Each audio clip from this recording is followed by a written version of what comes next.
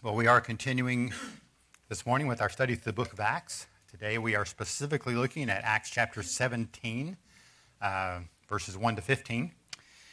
And what we're doing is we're continuing to look at scriptures that are focusing on Paul's second missionary journey. He and Silas were sent out by the Antioch church for this ministry. They began by going to some churches in Syria and Cilicia that had been started during the first missionary journey to encourage them, strengthen them in their faith.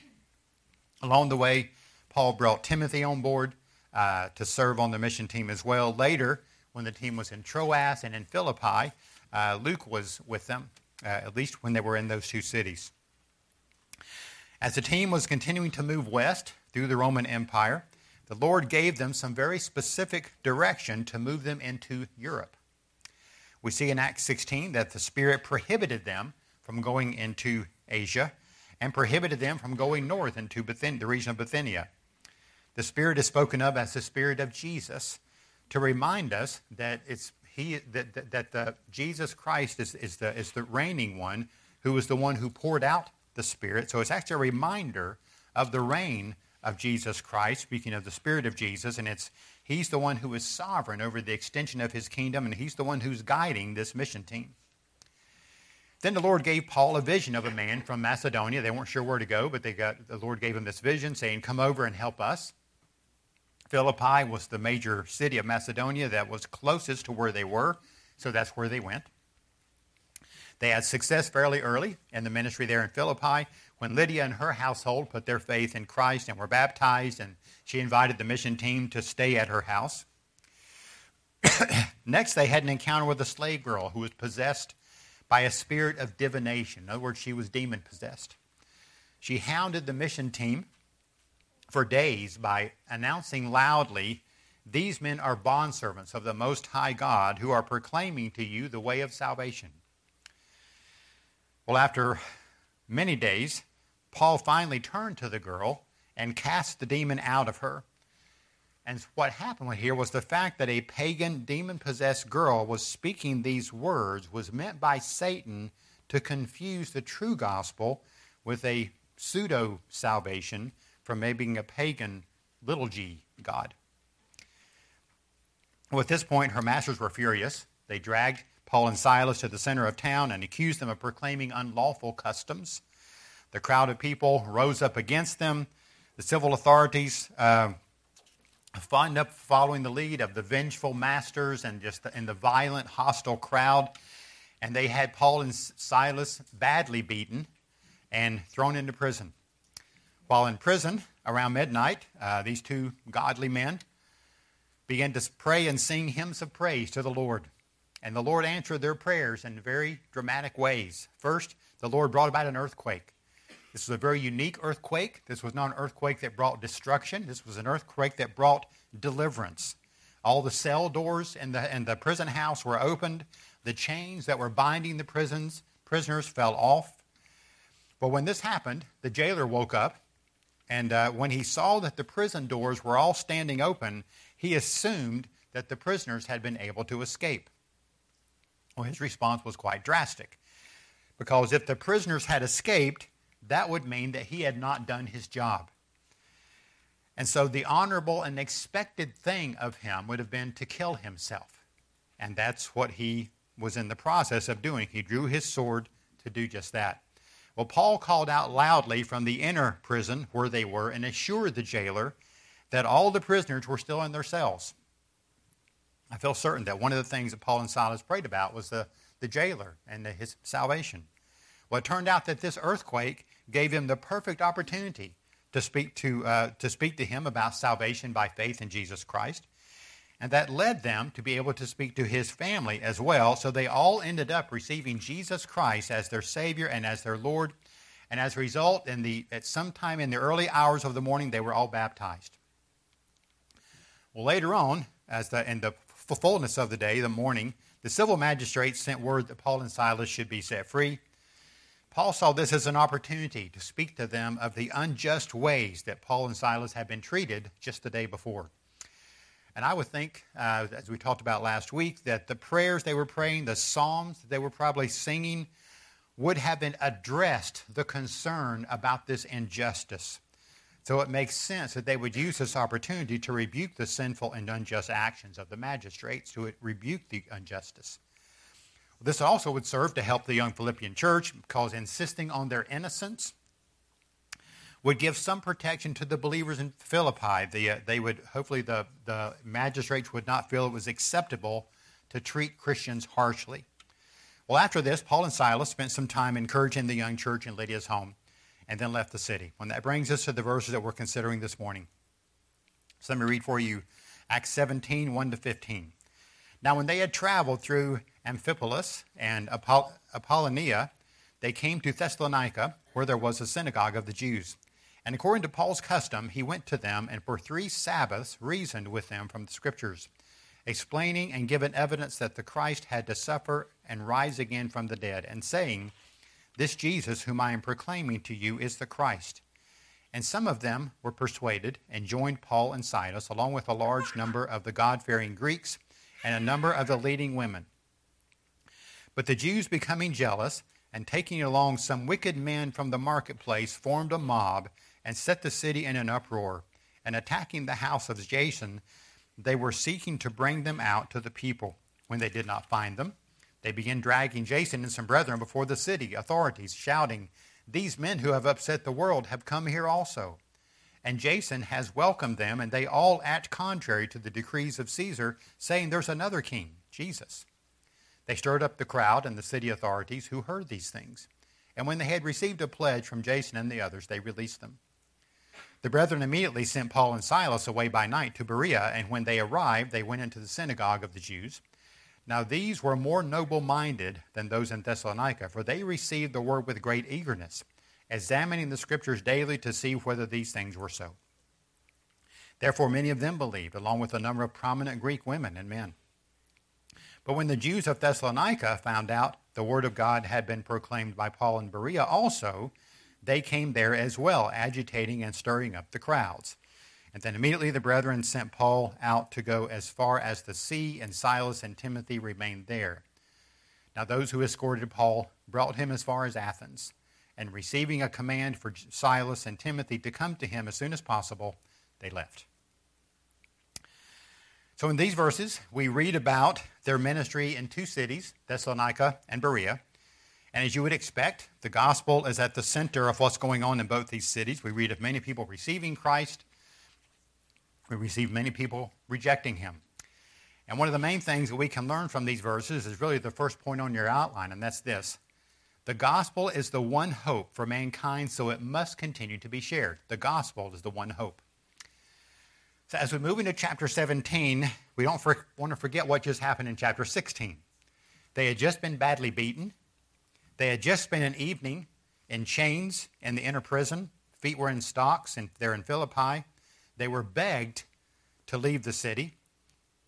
I mean, the Lord brought about great gospel blessing in relation to that, quite remarkable, but I'm sure they were still in quite a bit of pain from the beating they took. But instead of taking time off, they keep going. By the cities that are listed here, we know that they were traveling on a road known as the Via Egnatia. This was the main route from Rome to the east, part of the empire. Verse 1 says that they came first to Amphipolis. That was the capital of one of the districts in Macedonia. It was 30 miles from Philippi. They next traveled another 27 miles to Apollonia. And the next day they went 35 miles and arrived in Thessalonica. So according to the way Luke wrote this, it appears that this journey took place on 3 successive days. It doesn't appear that they had preached in the first 2 cities. That's a possibility, but that's not really mentioned. And that's reason if they didn't, it's probably because there wasn't a synagogue in those cities. But walking 90 miles or so in 3 days is pretty intensive, especially for people who were just recovering from a serious beating. Why would they do something like that? Well, the answer really is obvious. They were committed to sharing the gospel as widely as they could to as many cities as they could. They knew from experience there would probably be some who would believe the gospel. That's what had happened everywhere else they'd gone. But they also knew there was a good possibility that there were going to be people who would reject the message, and oftentimes in a violent way, because that had happened. other places they had gone to. But they kept going anyway. They were ambassadors for Christ, just like every Christian is. And their example really in that is really quite incredible to us. I was thinking about this when I was listening to a message that was on the church's answer machine this past week. It was a man from Vandalia who had received information in the mail from our church, and he was mad. He was cursing, making it very clear he wanted nothing to do with our church, nothing to do with the Christian faith in general. So I mentally took, time to pray for him in my mind, but it's always kind of unnerving when something like that happens. But that's a drop in the bucket compared to what Paul and Silas had to deal with. Well, we see that once they got to Thessalonica, Luke gives us some insight into what happened there. Thessalonica was the most populated city in the region. It was the capital of another of the districts within Macedonia. And Luke points out to us that there was a synagogue in this city. Told in verse 2 that Paul reasoned for 3 Sabbaths there in the synagogue. That doesn't mean that he only stayed in Thessalonica for 3 weeks, but I think it means that Paul's ministry in the synagogue lasted for 3 weeks, but he ministered longer in other parts of the city. Because when you read, especially Paul's first letter to the Thessalonians, it seems very likely that Paul was there longer than 3 weeks. Now, there's several things we can learn from the ministry, his ministry in the synagogue, as the way it's described. First is this: the gospel is clearly set forth in the Scriptures. The gospel is clearly set forth in the Scriptures. Verse 2 directly tells us that in the discussions Paul had with those who were part of the synagogue, he reasoned with them from the Scriptures. So Paul and Silas' intention is going to be, as it always has been, to speak to them of Christ. And in order to do that, he had to speak of the Scriptures. The gospel is the one hope for all mankind. That would include people who are religious, who were faithful attenders of the synagogue. The Scriptures are the one body of teaching that is inspired by God. Therefore, it's the one body of teaching that is fully and absolutely true. The Scriptures are the definition of what is wise. The Scriptures are the definition of what is right versus what is wrong. The Scriptures are the one body of teaching that is rightly described as the Word of God, and it explains the gospel to us. And even though I know all those things, most of us probably do about the Scripture, I honestly have to remind myself on a regular basis of the great value of the Scriptures. It seems like there's so many other things that vie for my attention, so many other things that are really interesting and maybe sometimes feeling more relevant, but in reality they aren't. There's lots of good books and things that are helpful to read and good to read, but we always have to keep in mind that nothing compares with the Word of God. It's in a category all by itself. I'm actually reminded of David's description of the word of the Lord, thinking about the importance of the word from Psalm 29. I want to read a few verses from Psalm 29 as he speaks of the voice of the Lord here. He says, "The voice of the Lord is upon the waters. The God of glory thunders. The Lord is over many waters. The voice of the Lord is powerful. The voice of the Lord is majestic. The voice of the Lord breaks the cedars. Yes, the Lord breaks in pieces the cedars of Lebanon. He makes Lebanon skip like a calf, and Sirion like a young wild ox. The voice of the Lord hews out flames of fire. The voice of the Lord shakes the wilderness. The voice shakes the wilderness of Kadesh. The voice of the Lord makes the deer to calf, and strips the forest bare. And in his temple everything says, glory." Glory because of what the voice of the Lord, because of who the Lord is. That's the Word of God.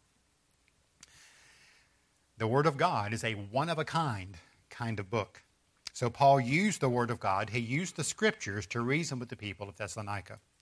Well, next we see that the Scriptures make it clear that the promised Christ must suffer and he must rise again from the dead. The Jews and the Gentile God-fearers who attended the synagogue, they would have believed the Scriptures, the Old Testament Scriptures, that is.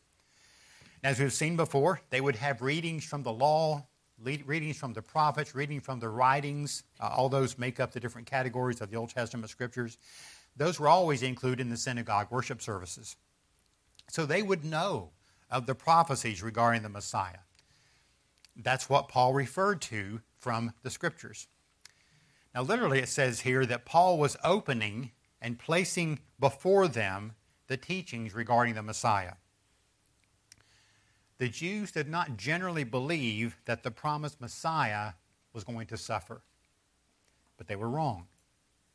So Paul uses the Scriptures that they believed to prove to them that Messiah, the Christ, did indeed have to suffer. He may have used, for example, Genesis 3:15. This was the first promise concerning the Messiah.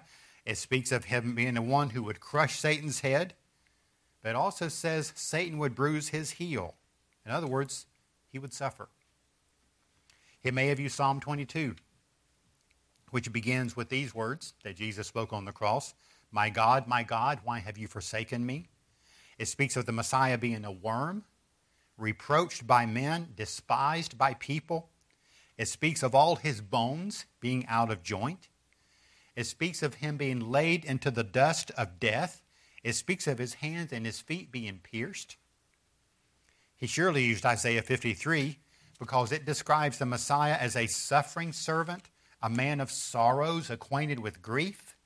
He would be smitten of God. He would be afflicted. He would be pierced for our transgressions and crushed for our iniquities.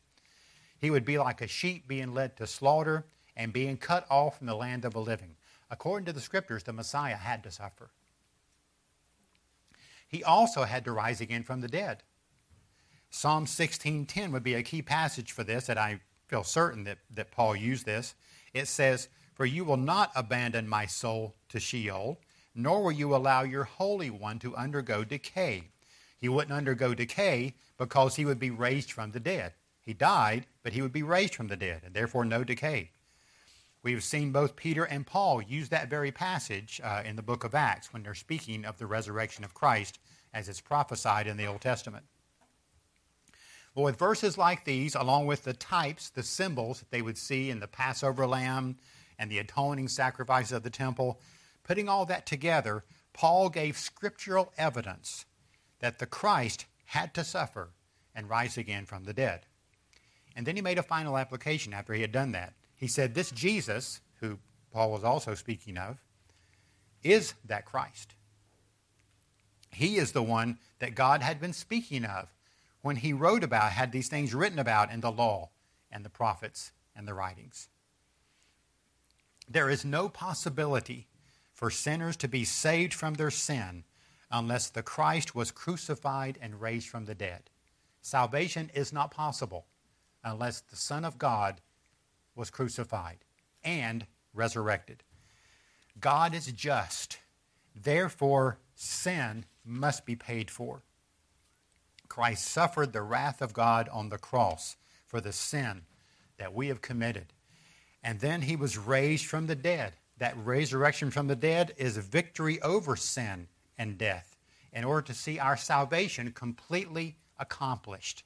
It had to happen. It did happen, and it had to happen. And the Scriptures speak very clearly of these glorious gospel truths. Another thing we're reminded of from these verses is this: Jesus Christ is the King.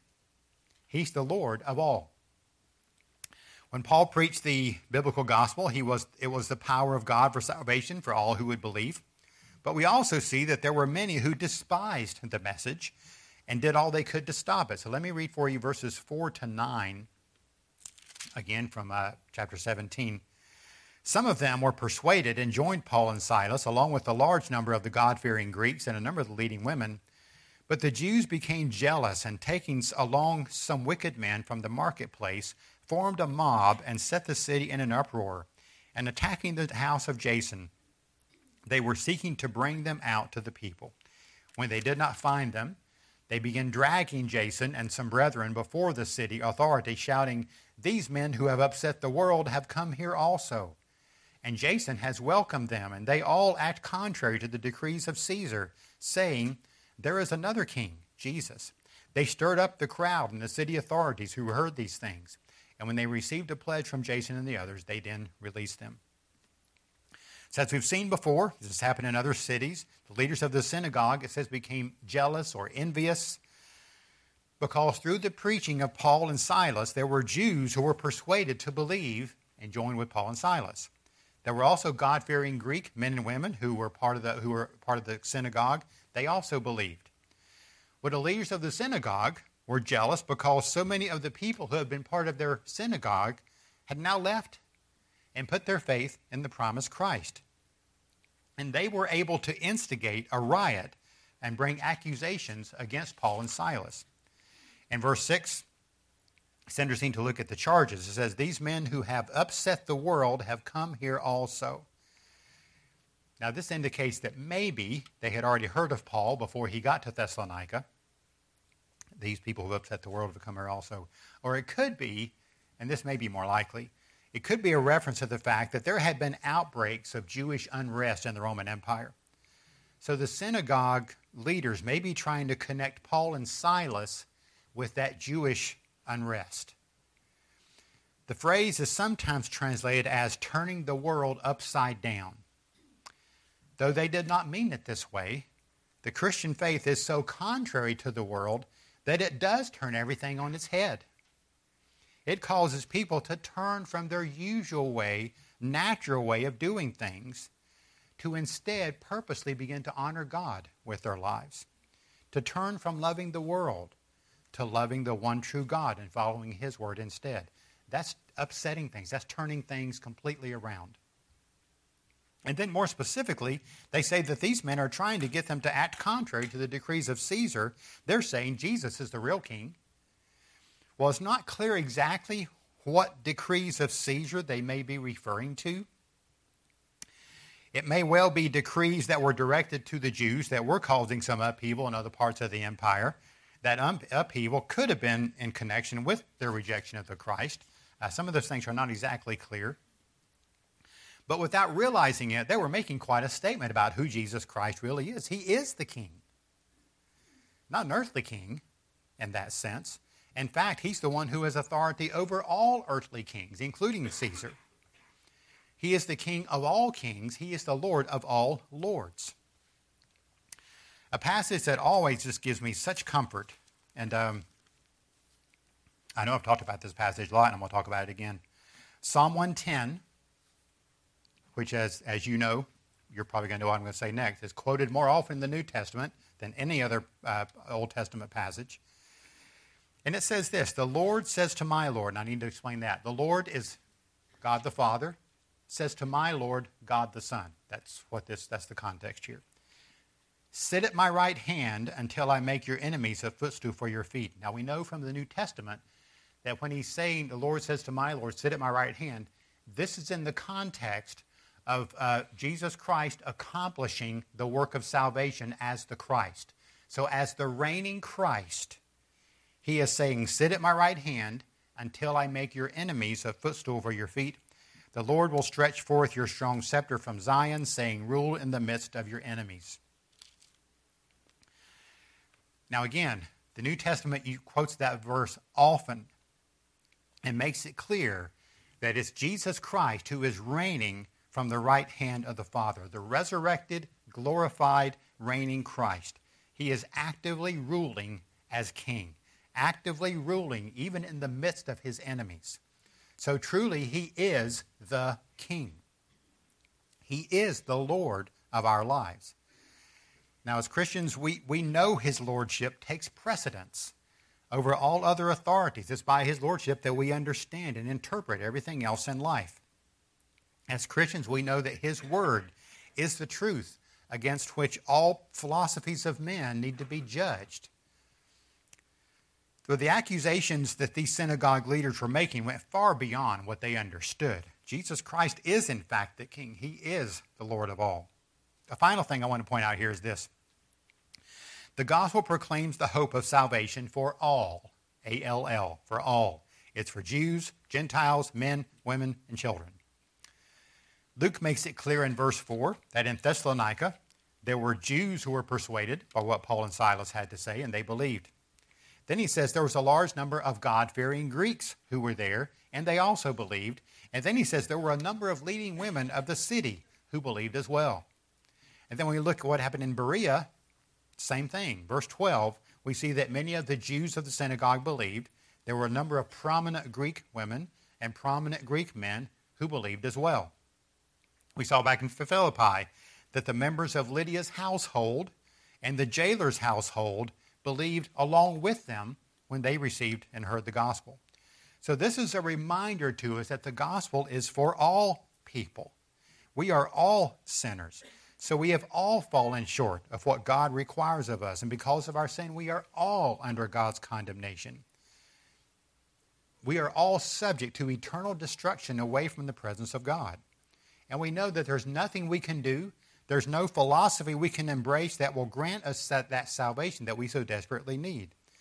But the good news here is that the gospel says salvation is for all. It's the hope for all of us. Well, the next thing we see about the gospel in these verses is this, point number 2. The gospel shared and heard is the means of grace, that God uses to bring salvation to sinners. So as we've already noted in Thessalonica, Paul clearly shared the gospel using the Old Testament scriptures. He made it clear that Jesus is the one who fulfilled those scriptures and was the Christ. Then Paul and Silas are forced to leave Thessalonica. They go to Berea and did the same thing. The scriptures and the gospel they reveal are considered means of grace. The idea of being means of grace is the idea of it's like a spiritual tool that God uses. It's a spiritual tool that God uses to bring faith to exist, but also to strengthen faith that we already have. So means of grace, spiritual tools that God uses. And the scriptures, and specifically the gospel, are means of grace. Well, it's clear that in both Thessalonica and Berea, next point, is that man is by nature resistant to the good news of salvation in the Lord Jesus Christ. When Paul speaks of the great tragedy that sin is in his letter to the Romans, he's quite thorough in describing just the damning depravity that comes from sin. He said in chapter 3, verse 9 of Romans, that both Jews and Greeks are all under sin. He's saying the whole world is what he means. I mean, that's important to realize because it was the Greeks who were actively engaged in like idolatrous pagan worship. They generally had little or no access to the scriptures, the means of grace. So, of course, they would be considered under sin. But the Jews, what about them? They definitely had access to the scriptures. They're the ones who wrote, that God used to write those scriptures and to deliver and communicate those promises of God. Jesus was born to a Jewish mother. His ministry was overwhelmingly directed toward the Jewish people. But even though that was true, Paul says they were just as sinful as the Greeks. They showed this by their resistance and ultimate rejection of Jesus as the Christ. They showed that they were enslaved to sin and were actively engaged in sin just as much as those who didn't have the scriptures, those who were the Greeks. So in Romans 3, Paul says this. He says, there's none righteous. There's not even one. There is none who understand. There is none who seeks for God. All have turned aside. Together they have become useless. There is none who does good. There is not even one. So that fully explains why there would be uprisings against the gospel in every city. There is a sinful resistance against the very means of grace that God has provided and given for our benefit. And again, that's true of people who have not been raised in the church, as well as people who have been raised in the church, to make the application for us. So the introduction of sin into the world has had truly tragic results, and we have seen how that played out in Thessalonica. The synagogue leaders knew that their own jealousy was not going to be enough to get the civil authorities to deal with Paul and Silas. So they went to the marketplace. It's amazing that this is how their mind would think. They go to the marketplace and find men who are described as, and different translations use different terms, wicked men, lewd fellows, rabble, those of the meaner and vulgar sort. The Jewish leaders saying that's who we need. That's what will really help us. Really? So they were able to convince them, maybe even pay them, to form a mob and riot against the missionaries. They go to Jason's home, where the missionaries were staying, to find them so they could bring them out to the mob for abuse of some sort. They weren't there, so they dragged Jason and other brothers who were there out to the city authorities. The authorities received a pledge from Jason, which seems to have guaranteed that Paul and Silas would leave the city. But the news of Thessalonica, the Jews of Thessalonica were not satisfied with that. They got word that Paul and Silas were sharing the gospel in Berea as well. So they traveled 45 miles to stir up the crowd against them in Berea as well. They end up forcing Paul to leave there also. This resistance to the gospel is natural in all of us. We see that clearly demonstrated in these verses, where the people who were most familiar with the Scriptures were also the ones who were most hostile against them. But thank the Lord, by His grace, there's more to the story. So, we see from the visit to Berea, next, that the Lord calls all people to give close attention to the Scriptures. To give close attention to the Scriptures. Let's read what happened again in Berea, verses 10 to 15. The brethren immediately sent Paul and Silas away by night to Berea, and when they arrived, they went to the synagogue of the Jews. Now these were more noble-minded than those in Thessalonica, for they received the word with great eagerness, examining the Scriptures daily to see whether these things were so. Therefore many of them believed, along with a number of prominent Greek women and men. But when the Jews of Thessalonica found out that the word of God had been proclaimed by Paul in Berea also, they came there as well, agitating and stirring up the crowds. Immediately the brethren sent Paul out to go as far as the sea, and Silas and Timothy remained there.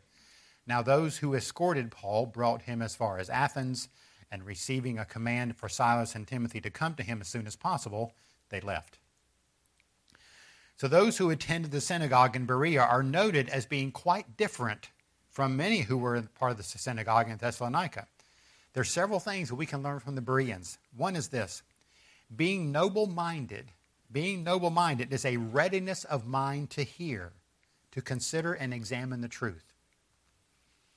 They're described in verse 11 as being noble-minded, which is further described as receiving the word with great eagerness, examining the Scriptures daily to see whether these things were so. So this readiness of mind to hear, this in part shows a deep respect that they already had for the Scriptures. Paul and Silas were speaking of the same Scriptures that they would use in their worship services.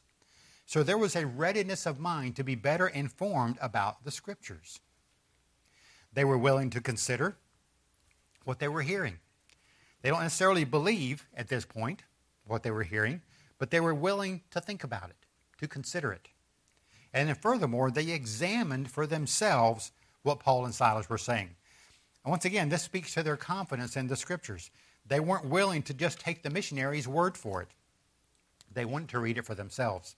They wanted to compare what they heard with other parts of the Scriptures.